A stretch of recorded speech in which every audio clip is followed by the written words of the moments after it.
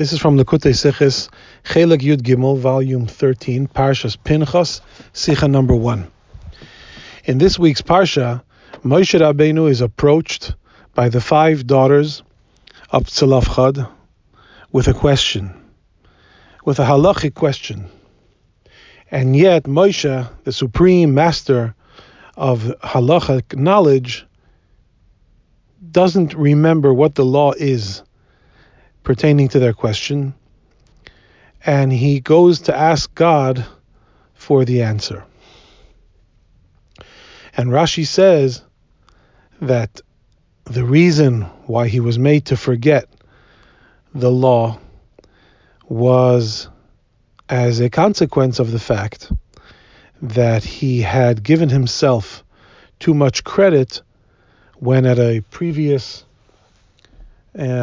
a previous story, Moshe had said that the deputy judges should take care of all the cases, and he should only be approached with the hardest and most complex cases. To reproach him for that statement, he was made to forget the law here. And there's also one more story in the Torah where we find that Moshe forgot the law. And that is also in this week's Parsha, or at the end of last week's Parsha, when there was an outbreak of immorality amongst the Jewish people. And the people came to Moshe asking him, what is the law? And Moshe didn't remember the law. And why didn't he remember it?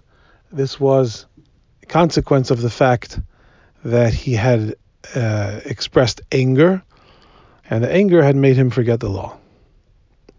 The question is, especially in regards to the consequence of Moshe taking too much credit for himself, that story happened 40 years before this story.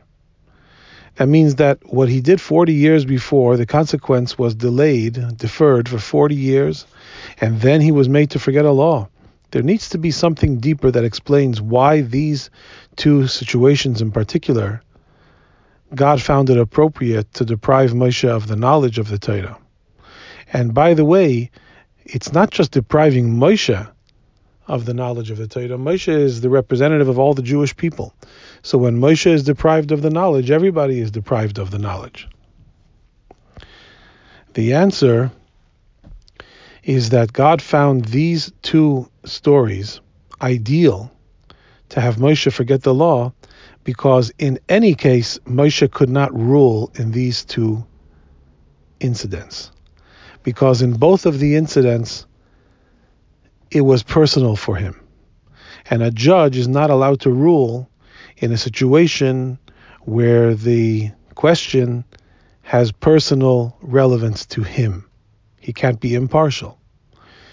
In the story of the question that the 5 daughters of Tzlafchad were asking him, they told him that their father had passed away, and their question was in regards to the estate, in regards to his inheritance. But when they said that their father had passed away, they made sure to mention that he passed away of his own accord. He wasn't one of the people who died with Korach and his cohorts in their rebellion against Moshe. And that can be taken as a verbal bribe. When they reassured Moshe that their father was a friend of his, an ally of his, and not an enemy of his, that's a verbal bribe, at least in a very delicate level, a verbal bribe to Moshe. So Moshe was not able to rule in that case anyway. And in regards to the second case, where there was an outbreak of immorality, some of the people that were challenging Moshe about the law had challenged him personally in regards to the fact that he had married a woman who wasn't originally Jewish. So there was a personal interest here because he had been challenged personally. So once again, he wouldn't be eligible to rule in that case. So since in both of those cases Moshe wouldn't be eligible to rule in any way, God found fit to deprive him of the knowledge and that he should have to come back to God and have God issue the ruling again.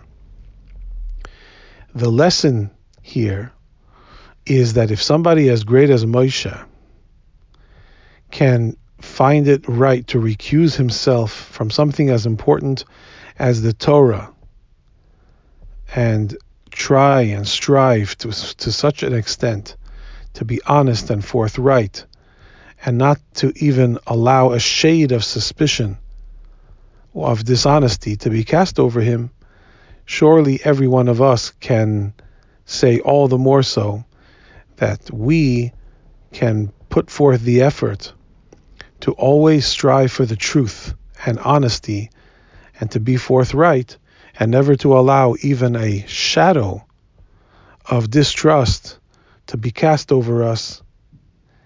If Moshe can do it, certainly all of us can do it.